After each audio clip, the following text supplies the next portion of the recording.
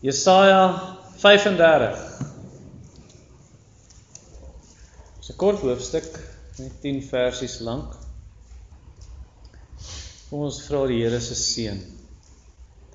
Soos wat die reën gister stewig geval het, en vir 'n goeie tyd, laat u seën stewig op ons neerdal soos die somerreëns. En laat ons dit indrink en laat dit na hierdie erediens in ons lewens nog 'n tree verder sal wees soos blomme wat uit die grond uit groei en sommer baie blomme dra. Bome wat baie vrugte dra. Laat die takke swaar hang tot op die grond. Dat dit u verheerlik. Amen. Die tema is 'n goeie toekoms vir Christene. En die meeste mense stem nie met my tema saam nie. Ek dink dat daar donker dae wag, 'n donker toekoms vir Christene voorlê. En hulle herinner ons op Facebook en op WhatsApp dat die vloede en die droogtes en die aardbewings en die vervolging en die afvalligheid en die valslering, alles oorloë, dit alles vervulling is van tekste soos Matteus 24, 2 Tessalonisense 2, die boek Openbaring. Maar soos ek hierdie tekste verstaan, is dit hoofsaaklik in die eerste eeu vervul. Ek sê nie net in die eerste eeu nie, ek sê hoofsaaklik in die eerste eeu. En Jesus het byvoorbeeld gesê dat Matteus 24, die eerste klomp verse, ek glo van vers 36 af is dit wederkoms, ek dink so, maar van daai dag weet niemand nie, sê Jesus, asof van hierdie tyd is hierdie tekens, maar van daai dag weet niemand nie. Jesus sê byvoorbeeld in Matteus 24 vers 34, voorwaar ek sê vir julle, hierdie geslag sal sekerlik nie verbygaan voordat al hierdie dinge gebeur het. So asof Jesus sê, die dinge waarvan ek net gepraat het, dit gaan in hierdie tyd gebeur. Maar van daai dag wederkoms weet niemand nie. Nou ek weet, so stelling, soos daai wat Jesus gemaak het, dit los baie vrae onbeantwoord in Matteus 24. Dinge, maar wat beteken hierdie dan en wat beteken hierdie dan? Nou, ek beplan om binne 'n paar weke in die aanddienste Matteus 24 deur te preek, dat ek by Jesaja 39, as ek dit klaar gepreek het, 'n breek vat, en dan Matteus 24 deurpreek, en hopelik sal dit van daai vrae beantwoord. Wat Tessalonisense betref, 2 Tessalonisense 2, ek glo dat 2 Tessalonisense 1 oor die wederkoms gaan, en dan hoofstuk 2, of hy 'n nuwe onderwerp inlei, en hy sê, nou aangaande hierdie saak, en dit gaan nou oor daai man van wetteloosheid, hy sit in die tempel, hy sê hy's God, en almal moet hom aanbid, en hy doen vals wonders en tekens, en dan kom tref die Here hom, en die Here wis hom uit. En baie mense sê dis die wederkoms. Wel, ek wil ten minste dit sê. In vers 6 van daai 2 Tessalonisense 2, dan sê Paulus vir die Tessalonisense, julle weet wat dit is of wie dit is wat daai man van wetteloosheid terughou. So ten minste vers 6 is in die eerste eeu vervul. Ok, en weer eens, ek weet dit antwoord nie al jou vrae oor 'n hoofstuk soos daai nie, maar ek gaan, as ek klaar Matteus 24 gepreek het, gaan ek 2 Tessalonisense 2 preek, en hopelik van die onduidelikhede opklaar. Nou wat Openbaring betref, jy sê asseblief nie, moenie die reeks oordoen nie, dis verby. So hopelik het jy gehoor toe ek die reeks preek en geluister, maar Johannes self in Openbaring sê die verdrukking, wat hulle nou in Engels noem the Great Tribulation, die groot verdrukking, Johannes self sê die verdrukking vind in sy tyd plaas, want hy sê in die eerste hoofstuk, Openbaring 1 vers 9, ek deel in hierdie verdrukking, sê hy. En dan in Openbaring 2 sê hy, julle gaan verdruk word, sê hy vir daai Christene, vers 9 en 10. En dan sê hy in Openbaring 2 vers 22, ek gaan hierdie vrou deur verdrukking laat gaan. En dan in Openbaring 3 vers 10 sê hy vir daai kerk, omdat julle getrou gebly het aan my, sal ek julle spaar van die verdrukking wat oor die hele wêreld gaan kom. Ok. En dan weet julle natuurlik die 666. Die eerste lesers, hulle het geweet wie die 666 is, want hy sê vir hulle, julle ken sy naam, werk nou net sy nommer uit. En dan sê die nommer is 666. Maak die konneksie, sê hy vir hulle. So hulle weet. So ek weet, weer eens, dit beantwoord nie al jou vrae nie. En as jy weer daai goed wil gaan lees in die Openbaring boek, Openbaring gister en vandag, hoofstuk 15, hoofstuk 24, of op die blog wil gaan kyk, jy kan dit doen. Nou ek probeer nie sê, wat party mense my siening van sal beskuldig. Ek probeer nie sê daar's 'n wederkoms, daar's nie 'n wederkoms nie. Ek glo met my hele hart in die wederkoms. Wat ek wel sê is, ek glo nie, soos talle mense, dat dit slegter en slegter gaan en op sy ergste gaan wees voor die wederkoms, die groot verdrukking nie. Nou, die feit dat dit op die oomblik sleg lyk in die wêreld en sleg lyk, dit beteken nie die Here se hande is afgekap nie. Net soos toe dit sleg gelyk het, toe die Israeliete in Babylon was, en het gedink, al die profesieë van Jesaja oor die Messias, waar is dit? Ons is in slawerny. Nee, beteken nie, dit gaan nie vervul word net omdat jy in slawerny is nie. Beteken nie die profesie en die beloftes oor God se werk in die toekoms wat ons nou gesing het. Sy ryk sal strek van see tot see. Dit beteken nie, daai dinge gaan nie gebeur nie, want dinge lyk sleg in ons land en in die wêreld. Nou vir Jesaja self, die onmiddellike toekoms het maar bleek gelyk. Die Assiriërs omring Jerusalem en hulle het al klaar van die stede in Juda verwoes. Maar Jesaja 35 sê hy, daar lê mooi dinge voor in die verre toekoms. Daar's mooi dinge wat wag. Nou, dele van Jesaja 35 gaan oor Jesus se eerste koms. Dele in Jesaja 35 gaan oor sy wederkoms. Dele gaan oor beide en dele gaan oor die tyd tussen sy eerste en tweede koms. Kom ek wys dit vir jou. Kom ons lees. Die woestyn en die dorre land sal bly wees en die wildernis sal juig en bloei soos 'n narsing of 'n krokus, sê die engel. Dit sal lustig bloei en juig, ja met gejuig en gejubel. Die heerlikheid van die Libanon is aan hom gegee, die sieraad van Karmel en Saron. Hulle daar sal sien die heerlikheid van die Here, die sieraad van ons God. Versterk die slap hande en maak die struikelende knie vas. Sê aan die wat angstig is, wees sterk, wees nie bevrees nie. Kyk, julle God kom met wraak, met goddelike vergelding. Hy self sal kom en julle verlos. Dan sal die oë van die blindes geopen en die ore van die dowes ontsluit word. Dan sal die lamme spring soos 'n takbok en die tong van die stomme sal jubel, want in die woestyn breek waters uit en strome in die wildernis. In die gloeiende grond sal 'n waterplas word. In die dorsland fonteine van water in die plek van die jakkalse waar hulle gelê en rus het, is gras met riete en bissies. En daar sal 'n groot pad wees en 'n weg wat die heilige weg genoem sal word. Geen onreine sal daarop voortrek nie, maar vir hulle sal dit wees wie die weg bewandel. Selfs die dwaase sal nie dwaal nie. Daar sal geen leeu wees. En geen verskeurende dier sal daarop kom of daar aangetref word nie, maar die verloste sal daarop wandel. En die losgekooptes van die Here sal teruggaan en na Sion kom met gejubel, en ewige vreugde sal op hulle hoofde wees. Vreugde en blydskap sal hulle verkry, maar komme, gesig, vlug weg. Nommer 1, heerlikheid, vers 1 en 2. Die meeste Suid-Afrikaners, maar ek dink party van die kinders nie. Die meeste Suid-Afrikaners weet van Namakwa-land. Die ou Donovan kinders weet, want hulle oupa en ouma was daar. My kinders, weet julle wat is Namakwa-land? Ons moet julle uit die homeschool uithaal. Namakwa-land is 'n plek in die Noord-Kaap, se streek, en 'n sekere tyd van die jaar, dis woestyn, sekere tyd van die jaar, is daar die pragtigste blomme, is Augustus, September, as ek dit reg het. Geel en oranje blomme, en wit en pers, en pink, en allerlei kleure blomme daar in die woestyn, en oom Melvin het aan die Nel 'n bietjie foto's gewys, is blykbaar iets om te sien. Jy kan dit eintlik mos nooit regtig op 'n foto vasvang nie, nee. Dis iets om te sien, en Jesaja het iets soortgelyk voorspel in vers 1 en 2, maar ek dink daar's iets dieper in wat hy sê.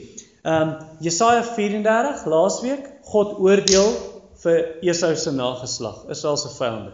Jesaja 35, God seën sy volk. Jesaja 34, einde, Edom gaan 'n woestyn wees, met allerlei woestyndiere. Jesaja 35, Israel se woestyn gaan blom, 35 vers 1. Jesaja 34, Esau se nageslag sal veroordeel word. Jesaja 35, Jakob se nageslag gaan geseën word. Esau het ek gehaat en Jakob het ek lief gehad. Romeine 9 vers 13. So hierdie volk wat op 'n tyd soos 'n dorre woestyn was, hulle gaan bly wees wanneer die Here sy oorvloedige reëns op hulle stuur. Dis hoekom dit nou blom in vers 35, as water in die woestyn het ons later gesien. Hier aan die einde van vers 6 ook. So dis eintlik soos hierdie woestyn. God se volk is soos 'n woestyn wat jy sien hierdie dik persmat van krokusblomme, of die ou vertaling sê narsingblomme. ESV sê crocus. 'n Krokus, ek het dit gaan Google, dit is pragtig. Jy sien hierdie veld. En selfs foto's, jy kan gaan Google, jy kan tik picture of crocus flower in desert. En dan sien jy die blomme veld, soos in Namakwaland, net persblomme oral. Dis baie, baie mooi. En dan die narsing, as dit 'n narsing is en nie 'n krokus nie, wel, is nie verskriklik verskillend nie. Dit is 'n ander tipe blom, maar is ook pragtig. Sien jy hierdie blomme, en dis wat hy hier beskryf. En dan sê hy in vers 2, hy sê dit bloei lustig, dit juig en jubel. So die woestyn sing. Nee, dis amper of hierdie blomme sing en die Here prys. En dan gee hy aan hierdie woestyn verder, hy gee dit aan die pragt van Lebanon. Ek het al hierdie goed gaan intik op die rekenaar, ek wil sien hoe lyk dit. Pictures of Lebanon, Lebanon forest, die sedars van Libanon. En dan sien jy hierdie massiewe bome, hierdie antieke bome, indrukwekkende sederbome in hierdie Libanon woud. En dan, dis wat hy sê in vers 2 in die middel, die heerlikheid van Libanon. En dan gaan hy aan, die sieraad van Karmel en Saron. Nou Karmel ook, gaan tik dit ook in. Dis pragtig, jy sien, jy tik dit in Carmel by the Sea, of Carmel in Israel, Mount Carmel. En dan sien jy die uitsig van Berg Karmel, of jy sien die Saron vlakte, wat bekend was vir sy weide, met pragtige rooi blomme, reg by die see. Sien jy dit ook, 'n deel van die Saron vlakte, sien jy dan die blou oseaan, en dan die duine, die wit sand, en die groen en die rooi blomme wat uitstaan. En dis wat hy hier beskryf, hoe majestueus, hoe wonderlik dit is. En dan, al daai dinge is 'n prentjie van iets anders. Wat sê die einde van vers 2 in jou Bybel? Hulle daar sal sien die heerlikheid van die Here, die sieraad van ons God. So hulle sien God se heerlike majesteit in hierdie herstelde skepping ook. Nou wat beteken hierdie twee verse, vers 1 en 2? Wel, wanneer Jesus kom, gaan hy die skepping nuut maak. Nee, Romeine 8 sê dit vir ons. Hy maak alles nuut, dat dit so mooi is. Maar wanneer begin die nuwe skepping nou weer? Ek het dit baie gesê in Openbaring, toe ek dit preek. Wanneer begin die nuwe skepping? As iemand in Christus is hy 'n nuwe skepping. Wedergeboorte, die ou dinge het verbygegaan. So die eintlike skepping, die blomme en die diere, dis nog nie als perfek en nuut nie. En ons is ook nog nie perfek nie, maar dit het reeds in klein vorm begin. Ons is 'n nuwe skepping in Christus. En daai lewe wat in jou hart is, daai lewe is net oorvloedig, soos 'n blommeveld in 'n woestyn. Jesus sê, ek het gekom om lewe te bring en dit in oorvloed. Soos 'n woestyn wat blom is, wat vers 1 en 2 hiervan praat. So jy het nog nie met jou oë gesien, waarvan vers 2 se einde praat nie, die heerlikheid van die Here. Jy het dit nie gesien soos Johannes en Petrus en Jakobus op die berg van verheerliking. Hier's Jesus hier voor jy kan hom vat, en sy gesig skyn soos die son. Maar jy het dit gesien, met die oë van geloof, reg? Oom Melvin het dit voor kerk vir my genoem, dat Satan, die God van hierdie wêreld, verblind ongelowiges, dat hulle nie daai heerlikheid kan sien nie. Maar nou het God sy heerlikheid in ons harte geskyn. Sy lig in ons harte geskyn, ons wat in duisternis was, en nou sien ons die heerlikheid van God in die gesig van Jesus Christus, met die oë van geloof. En dan, wanneer jy hemel toe gaan, dan sien jy dit volmaak, sien jy die heerlikheid van Christus. En wanneer Jesus kom, jy sien dit volmaak, die heerlikheid van Jesus Christus. As jy nie 'n Christen is, mense wat in sonde lewe, en selfs ons as Christene, wanneer jy doen sonde, dan sien jy nie na heerlikheid so mooi nie. Dan jy is nie blind nie as 'n Christen, want die Here het jou oë oopgemaak, maar dis of 'n katarak groei, en dan sien jy nie mooi nie. Want Romeine 3 vers 23 sê, almal het gesondig, en dit ontbreek hulle aan die heerlikheid van God. They fall short of the glory of God. Sonde maak dat jy nie heerlikheid sien nie. Jy sien dit nie helder en duidelik soos jy moet nie. Dit is amper soos 'n versiende persoon. Nou ek weet nie wat's versiende in Engels nie, wat's dit? Dis mos iemand, hy kan goed ver sien, maar hy kan nie naby sien. Nee, far-sighted, near-sighted, iets in daai lyn. So, dis soos iemand wat versiende is, en hy hou die kleurvolle skoenlapper op sy hand, pragtige kleure, en hy sê dis lelik. Net omdat hy nie naby goed kan sien nie. Dis hoe sonde maak. Maar as jy na die Here toe draai, wanneer 'n mens na die Here toe draai, sê 2 Korintiërs 3 vers 16, dan word daai sluier weggevat, en jy kan sien. En jy sien die heerlikheid van God in Jesus Christus. So, vra jouself, het jy al hierdie heerlikheid van Christus gesien? Moenie net ja sê, want dis die regte ding om te sê in antwoord op 'n preek nie. Het jy al iets van hierdie heerlikheid gesien? Of sê jy, ek weet nie eintlik waarvan jy praat. As jy hierdie heerlikheid gesien het, jy sal weet jy het gesien. Jy sal weet. Dit sal vir jou wees, as jy iets van hierdie heerlikheid van Jesus sien. Ek praat nie van met hierdie oë nie, ek praat van 'n geloof, nee.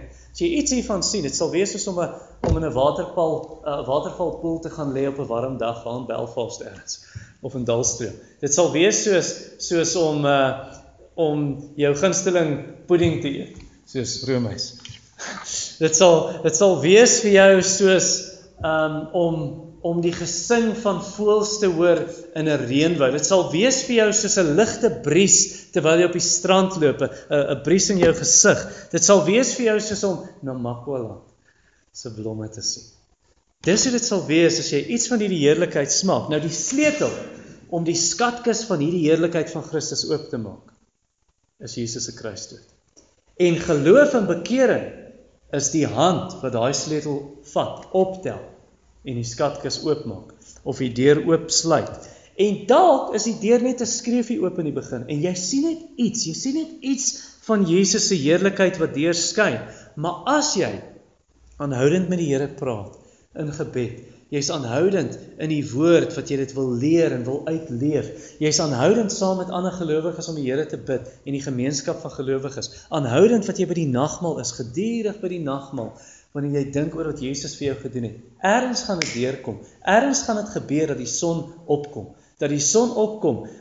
En dat God se heerlikheid, dat Christus se heerlikheid soos die oggendson op jou skyn. Wanneer die son van geregtigheid oor jou opkom met genesing in sy vlerke, om Maleagiese woorde aan te haal. En dan, soos dat jy geestelik groei, is dit of die son helderder en helderder en helderder skyn, so Spreuke 4 vers 18 sê, of 2 Korintiërs 3:18, van 1 graad van heerlikheid na die volgende groei. Soos jy Jesus se heerlikheid sien, en dan wanneer Jesus kom, dan is dit so 7 sonne wat skyn. Dit het ons al gesien in Jesaja.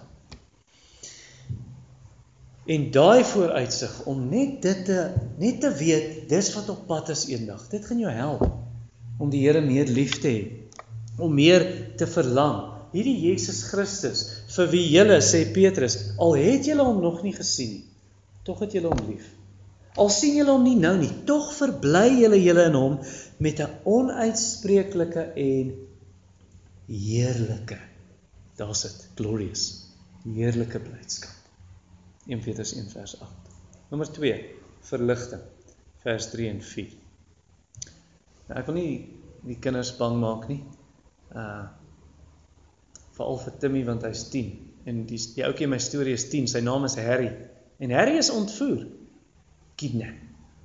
Harry is ontvoer deur kapers, en net vir ek weet nie of die jonger kinders die Afrikaanse woord kapers weet nie, ek ken nie, dis nie mense wat in die Kaap bly, dit is hijackers, kom ons sê nou maar kidnappers, nee, mense wat kinders ontvoer, en toe ontvoer hulle vat hom, hulle maak hom 'n slaaf op 'n suikerplantasie, en toe hy nou daar is, elke dag is in die dag nou so hard moet werk in die son, as daar 'n kwaai man wat hom oppas met 'n kwaai hond, en dan in die aand, dan sluit hulle hom in 'n hok toe, dan gee hulle vir hom 'n snytjie brood en water, voor hy gaan slaap.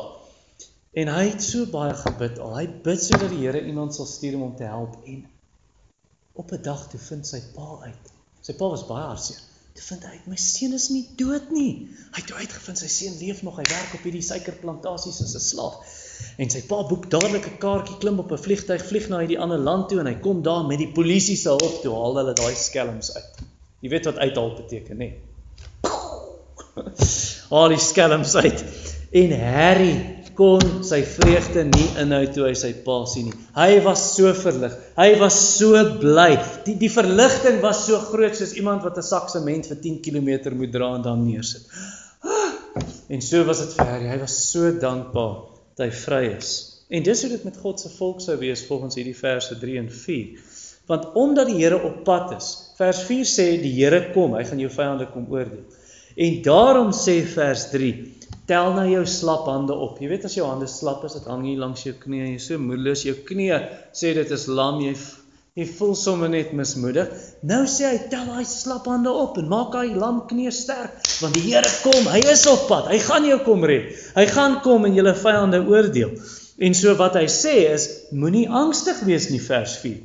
Daai hart van jou wat so swak voel en so angstig voel, hy sê moenie, praat mekaar eerder moed in en sê, hey, die Here kom, die Messias kom, hy gaan ons kom help, moenie verskrik wees nie. Kyk na die Here wat op die water loop, moenie na die golwe kyk nie, kyk na die Here, nie na jou omstandighede nie, kyk na die toekoms, nie na die hede nie.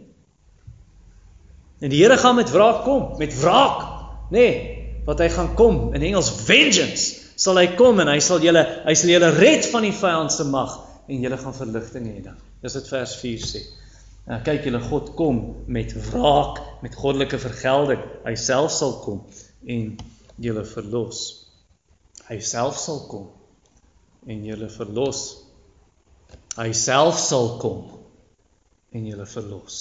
Wie is hy? Jesus. Hy het gekom. En hy het gekom om sondaars te verlos van ons vyande, Satan, en die dood, en sonde, en die hel, en die wêreld. En hy sal weer kom. Hy self sal kom, en julle verlos. Jesus sal op die wolke kom, en hy sal ons red, van die wat ons verdruk. Daar was 'n man en 'n vrou, hulle het so gewens, en so gewag, en so verlang, dat Jesus sou kom, dat die Messias aarde toe sou kom. Hulle name was Simeon en Anna, in Lukas 2. En net soos dat hulle verlig was, toe hulle sien, hier is hy, hulle was so opgewonde, net so moet die vooruitsig van Jesus se wederkoms, dit moet vir jou en my 'n verligting wees. Met so, hy gaan kom, ons kan daarna uitsien, dit moet ons help. Luister, ek wil hê almal moet hierso luister, hier is belangrik. Dit moet jou help, wanneer jy wil uitsak, jy wil opgee, jy wil nie meer die Christelike wedloop hardloop nie, jy wil nie meer jou Bybel lees nie, jy wil moed opgee met gebed, en miskien het jy, en jy wil moed opgee, jy wil nie meer kerk toe kom, jy voel so mismoedig, jy voel so moedeloos, jy is nie lus om te bid nie, dit moet jou help, hierdie vooruitsig, Jesus gaan kom, dit moet jou help, wanneer jy soos Demas is, en jy wil jou rug op die Here draai, jy wil die Here los, en jy wil maar teruggaan na die wêreld toe waar jy was, want jy glo soos Adam en Eva, die Here wil goeie dinge van my al weghou, nee, Satan, hoekom mag julle van geen boom in die tuin eet nie?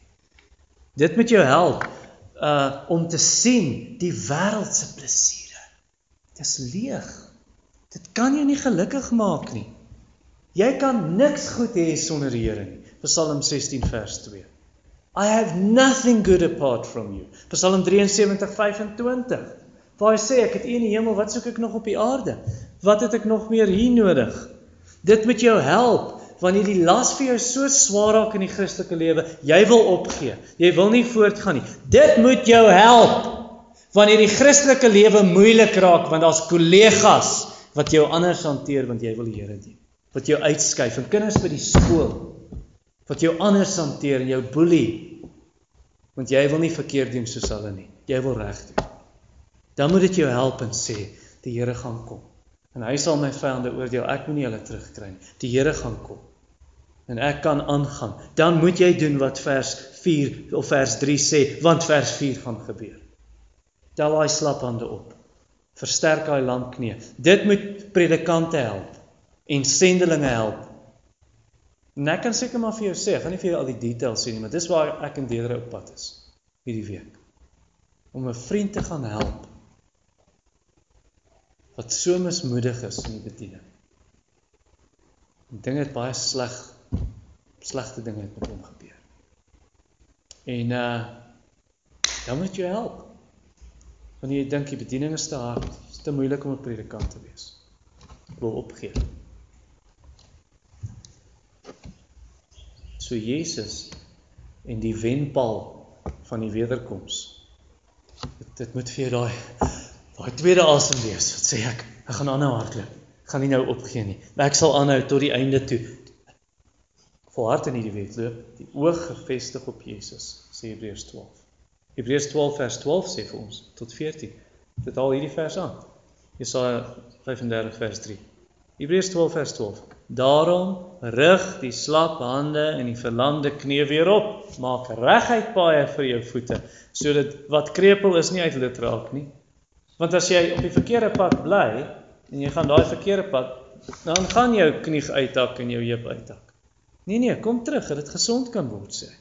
Jaag die vrede na met almal die heiligmaking sonder wie niemand die Here sal sien. Dis jou doel, dis waartoe jy mik, ek wil Jesus sien. Ek onthou toe Jennifer klein was, ek kan nie onthou oud nie, 4, 5.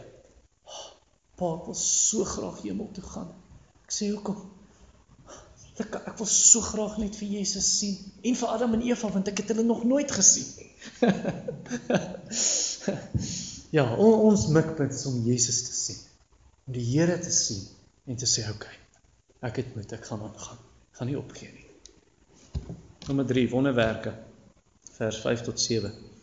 Atheïs het my een keer oor wonderwerke gevra, en ek sê dit vir hom, dat die wonderwerke wat prosperity predikers doen, dis geen wonderwerke nie. En hy was baie opgewonde toe ek het sê, hy sê, yes, sê hy, uiteindelik, iemand wat dit besef. Maar hy het te gou gesê, yes, want hy het gedink, ek glo glad nie in wonderwerke nie. En hy was baie teleurgesteld toe ek vir hom sê, nee, ek glo in wonderwerke. Ek glo, die feit dat ek in die prosperity gospel se wonderwerke glo nie, beteken nie ek glo nie Jesus se wonderwerke nie, die Messias se nie. Nou omtrent 700 jaar voor Jesus aarde toe gekom het, toe het Jesaja sy wonderwerke voorspel. Kyk in vers 5 en 6. Dan sal die oë van die blindes geopen en die ore van die dowes oopgemaak word. Dan sal die lamme spring soos 'n takbok en die tong van die stomme sal jubel. Onthou jy daai wonderwerke wat Jesus gedoen het? Blindes laat sien, Johannes 5, dowes laat hoor in Markus hoofstuk 7, en dan lammes wat soos 'n takbok spring, Johannes hoofstuk 5, en daai lam man, toe hulle mos sy bed deur die dak laat sak, nee? En toe sê Jesus, vat jou bed, staan op en loop, en dan stom mense, hulle tong word los en hulle jubel, soos in Matteus hoofstuk 9, en dan die bekendste lamman storie is seker, silwer en goud het ek nie, sonnaskoolliedjie, en die ou huppel en spring en jubel, want Petrus en Johannes genees hom in Jesus se naam, soos eintlik Jesus wat dit doen. Nou Johannes Evangelie praat van hierdie wonderwerke as tekens. Waarvan is dit 'n teken? Waarheen wys dit? Wel, heel eerste, dis 'n teken, dit wys Jesus is die God van Jesaja 35 wat hierdie wonders doen. Jesus is die Messias van wie Jesaja gepraat het. Dis wat Jesus gesê het. Johannes die Doper twyfel. Hy sit in die tronk en hy twyfel nou, hoekom gaan dit so sleg vir my en Jesus is die Messias? Waar is die oordeel wat hy oor my vyande gaan bring om my te red? En dan stuur hy 2 disippels, gaan na Jesus toe en sê, is hy nou die Messias, of moet ons vir iemand anders wag? En Jesus sê, gaan terug na Johannes toe en haal vir hom Jesaja 35 aan. Gaan sê vir hom, die blindes sien, die dowes hoor, die lammes word genees, hulle loop, en die armes het die goeie nuus wat aan hulle verkondig word. So dis waarvan hierdie wonderwerke 'n teken is, Jesus is die Messias. Dis ook 'n teken, 'n illustrasie van iets groter. So wanneer Jesus 'n blinde man gesond maak in Johannes 9, dan is dit 'n les om te sê, Jesus maak nie net fisiese oë laat hulle kan sien nie, hy gee geestelike sig aan mense wat geestelik blind was. Dis wat hy self sê aan die einde van Johannes 9. En dan is dit ook 'n teken, hierdie wondertekens, dis ook 'n teken, dis 'n voorskou van nog iets.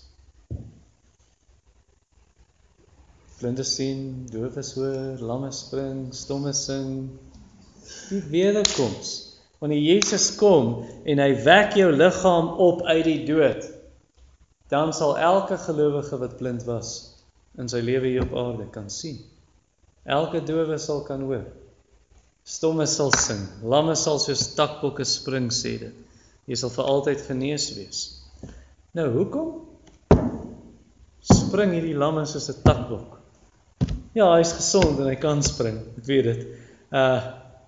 Hoekom sing die persoon wat stom was? Ek weet hy kan sing, sy tong is los, maar hoekom doen hy dit volgens die einde van vers 6? Want, daar is 'n rede hoekom, middel van vers 6. In die woestyn breek waters uit en strome in die wildernis. Eintlik wat hy sê daar, is die rede hoekom die lamme soos 'n takbok spring en hoekom die stom persoon sing, is want die Messias het hulle verander deur sy gees. Hulle was soos 'n dor woestyn, vers 7, gloeiende grond, veranderende waterplasse, dorsland van fonteine, en daar waar die jakkalse altyd gelê het, nee, jakkalse daar in die woestyn. Nou is daar riete en wiesies en gras, waterplasse, waterstrome. So wat hy sê is, die Here het hulle verander. Hulle was soos 'n dor woestyn. Nou is hulle soos 'n plek waar waterstrome is, toe die Here sy gees op hulle uitstort. En dit sien ons op 'n ander plek in Jesaja, hoofstuk 44, vers 3 en 4. Hy sê in vers 3, want ek sal water uitgiet op die dorsland, strome op die droë grond, ek sal my gees op jou nageslag uitgiet, my seën op jou nakomelinge, en hulle sal uitsprei tussen die gras en soos wilgerbome by waterstrome. So, hy's verander, sy liggaam is nuut, hy het 'n nuwe liggaam, sy siel is nuut, want die Here het die gees in hom uitgestort, liggaam en siel is getransformeer. Hoe kan hy nie spring soos 'n takbok nie? Of in ons geweste soos 'n springbok. Hoe kan hy nie sing? Gees in sy binneste vloei soos riviere van lewende water uit, om sê Jesus in Johannes 7, verwysend na die Heilige Gees. En dis ook waar van jou en my. As jy weergebore is, wanneer die Here jou wederbaar, wedergeboorte, nuwe mens, jy's 'n persoon wat jy nie voorheen was nie. Jy het heeltemal verander, en almal rondom jou kan dit sien, en jou woordeskat het verander, jou gesprekke verander, jou gewoontes verander, jou begeertes, jou wêreldbeskouing, hoe jy kyk na die lewe, jou gesindheid verander, jou vriendekring verander, jou belangstellings, waarop jy jou tyd spandeer, wat vir jou prioriteit in jou lewe, jou verhoudings, alles verander. Jy's letterlik 'n nuwe persoon, 'n nuwe mens. Maar jy's nog nie perfek nie, is jy? Ja, ons doen nog sonde. En so jou siel is nie perfek nie, en jou liggaam nie. Ek het 2 kilos opgetel, en Ansie kan nie uitgepraat raak daaroor nie. Want sy het net 800 gram opgetel. Ons liggaam is ver van volmaak af. Eers wanneer jy doodgaan, sal jou siel volmaak wees. Hebreërs 12:23 praat van in die hemel, the spirits of righteous men made perfect, in die Engels. En dan wanneer Jesus kom, dan sal jou liggaam volmaak wees. Jy gaan 'n nuwe liggaam kry. 1 Korintiërs 15 praat daarvan. Nou, daai nuwe liggaam, dit gaan nie splinternuut wees. Dit gaan nie splinternuut wees in die sin dat dit 'n ander liggaam is. Wat ek bedoel is, dis nie 'n splinternuwe, heeltemal ander liggaam, dit het niks met hierdie liggaam te doen nie. Nee. Toe Jesus begrawe is, daai selfde liggaam het opgestaan uit die dood. Nie 'n ander liggaam nie. Daai selfde liggaam, kyk hier is die merke, sê Jesus. En dieselfde met ons. Hierdie selfde liggaam wat verdrink in die see, die visse eet dit, of dit brand en die as waai in die wind weg, of dit gaan in die grond en dit word stof, en hierdie selfde liggaam sal opgewek word. Paulus sê dit in 1 Korintiërs 15. So die Here, hy gaan hierdie liggaam opwek, hierdie een, en verheerlik. Okay, so in daai sin, dis nie 'n splinternuwe liggaam, maar in 'n ander sin is dit 'n splinternuwe liggaam. Dit is 'n nuwe liggaam want dit gaan heeltemal nuut wees. Kan jy hierdie indink in jou kop? Probeer. Jou nuwe liggaam sal vir altyd jonk bly. My kinders kon dit nie glo nie, gaan oumakkie jonk wees. Oumakkie gaan jonk wees. Jy gaan vir altyd jonk bly, vir ewig sterk wees, vir ewige gesonde liggaam hê, vir ewige onsterflike liggaam hê, vir ewig beeldskoon wees, vir ewig energiek wees, vir ewig deur die Gees gelei word. 1 Korintiërs 15, 42-44. So die verskil tussen die liggaam wat jy nou het, en die liggaam wat jy gaan hê, is so groot, soos die verskil tussen 'n woestyn en 'n weiveld vol blomme. Die voorbeeld wat Jesaja gebruik in vers 5-7 en vers 1 en 2. Laastens, nommer 4, verlossing, en dis in vers 8-10. Nou, almal van ons bly in Suid-Afrika. So jy weet wat dit beteken om op 'n pad te ry, ergens in 'n dorpie soos Parys of Hendrina of waar ook al, en 'n slaggate. Hoe lekker is dit nie om op 'n pad te ry wat niet geteer is? Dis lekker, nie? Die pad so mooi en oop en glad. En Jesaja sê die Christelike lewe is so. Die Christelike lewe is soos 'n hoofweg wat net glad loop en oop is. Vers 8, hy noem dit ook in vers 8, hy sê daar sal 'n groot pad wees en 'n weg wat die heilige weg genoem word. So dis 'n hoofweg van heiligheid, en God het dit gemaak, daai pad, vir die wat heilig is. Vers 8, dis die heilige weg, geen onreine sal daarop voortrek nie, maar vir hulle sal dit wees. Wie is hulle? Wel, die wat heilig is. Dis vir hulle. Dis nie vir die onreine nie. God gaan nie toelaat dat onheilige mense met hulle busse en sleepwaens vol sonde op daai pad ry. Maar as hulle sonde los, dan kan op daai pad loop. En selfs as hulle dwaas was, hulle gaan nie afdwaal nie. Die Here gaan nie toelaat dat hulle wegval nie, hy sal hulle beskerm. Vers 8 in die middel.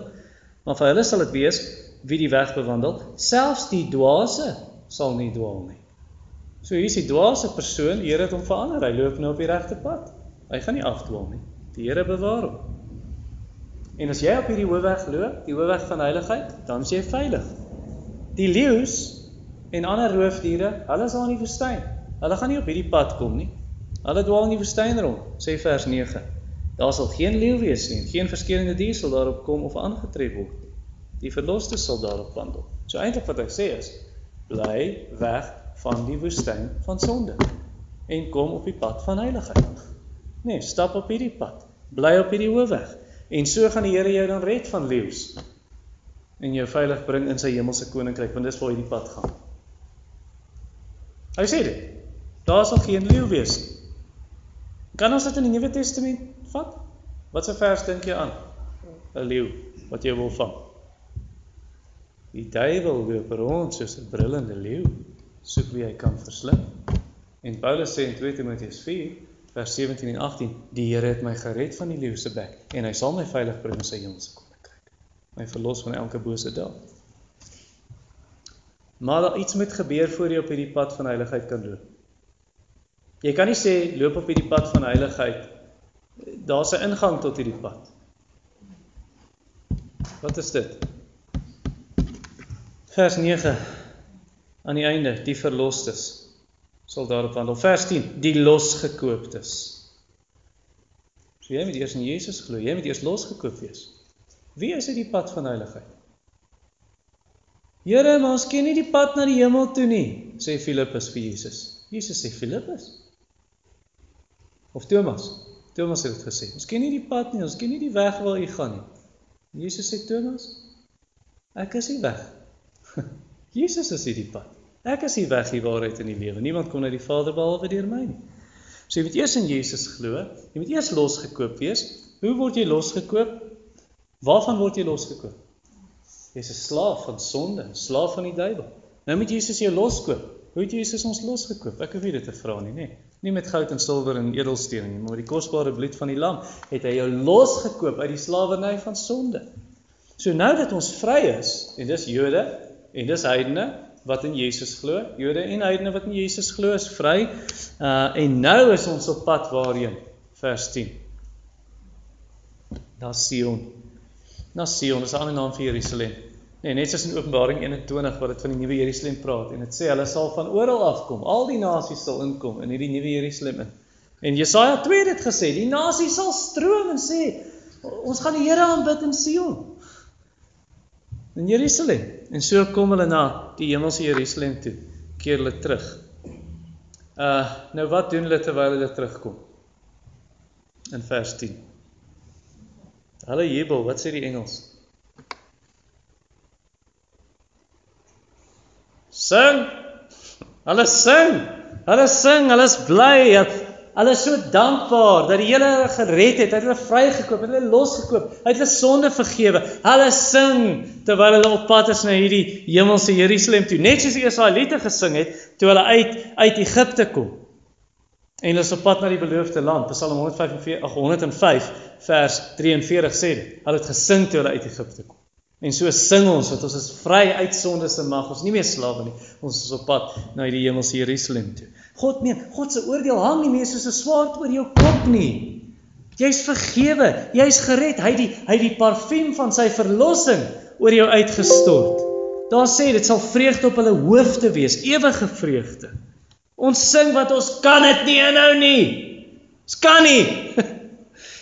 Sing psalms, lofgesange, geestelike liedere. Dit is amper soos 'n blikkie Coke wat geskit is en jy maak hom oop. Dit kan nie help, dit kan nie anders nie, dit moet oorloop. En so moet hierdie blydskap in ons, as ons gered, dit moet oorloop, dit moet uitkom in sang. Dis hoekom ek het al 'n paar maal gesê in oggenddienste en ek het dit nie uitgedink nie. Ek dink John Piper het dit ook nie uitgedink nie, maar ek het by hom gehoor. Christianity is a singing religion. Moslems sing nie. En in die hemel en op die nuwe aarde sal hierdie blydskap voortduur, vers 10. Praat van hierdie ewige vreugde. Dit kan nie anders dat jy blydskap hê nie, want alles wat hartseer veroorsaak het, alles wat gemaak het dat wat jy sug. Ek het gehoor een prediker sê, hoekom het ons so baie liedjies wat begin met Daar's 'n rede hoekom ons sulke liede het. Want Romeine 8 sê ons sug, ons wil hê Jesus moet kom. Is dit nie hoekom die slawe so gesing het in Amerika nie? Daai ou spirituals het hulle gesing het. Hulle het so die sigting. En nou sê dit gaan nie meer daar wees nie. Einde van vers 10. Vreugde en blydskap sal hulle verkry, maar kommer en gesig vlug weg. Dis die einde daarvan. Ek het oom Andries gaan besoek 'n paar weke terug. Toe sê ek vir die hekwag, ek kan nie die nommer onthou nie, kom ek sê ek het iets soos gesê, number 28, I'm going to number 28 Rousseau. No, number 28 is hierdie ander ou, ek gee my 'n ander van. Ek sê, I can't remember the number. Toe sê ek, no, it's an old man. He walks with, that man, he walks like this.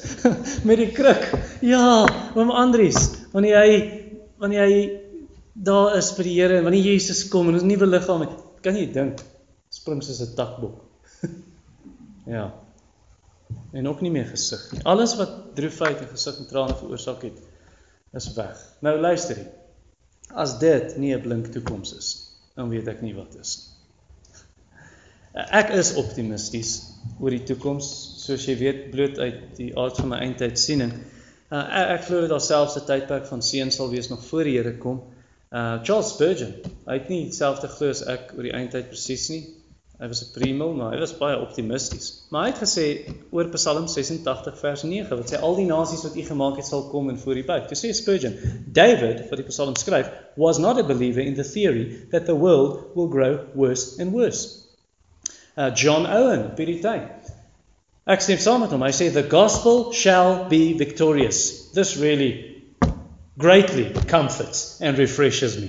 Nog 'n Puritan, sy naam was Thomas Goodwin. Hy het gesê there will come a time when the bulk of mankind, both Jew and Gentile, shall come to Jesus Christ.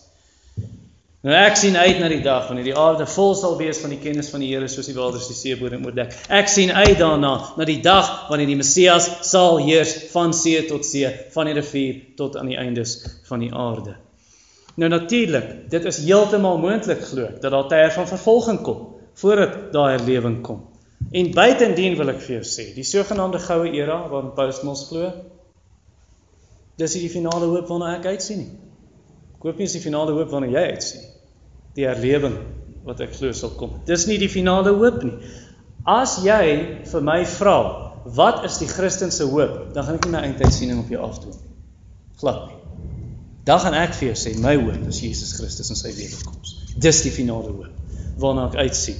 Dit's wat ek vir jou sal voorhou. Soos Kolossense 1:27 sê, Christus onder julle, die hoop van heerlikheid. Christ in you, sê die Engels, the hope of glory. Dit is die goeie toekoms wat ek verwag en waarna ek uitsien. En ek hoop jy ook. Kom ons bid.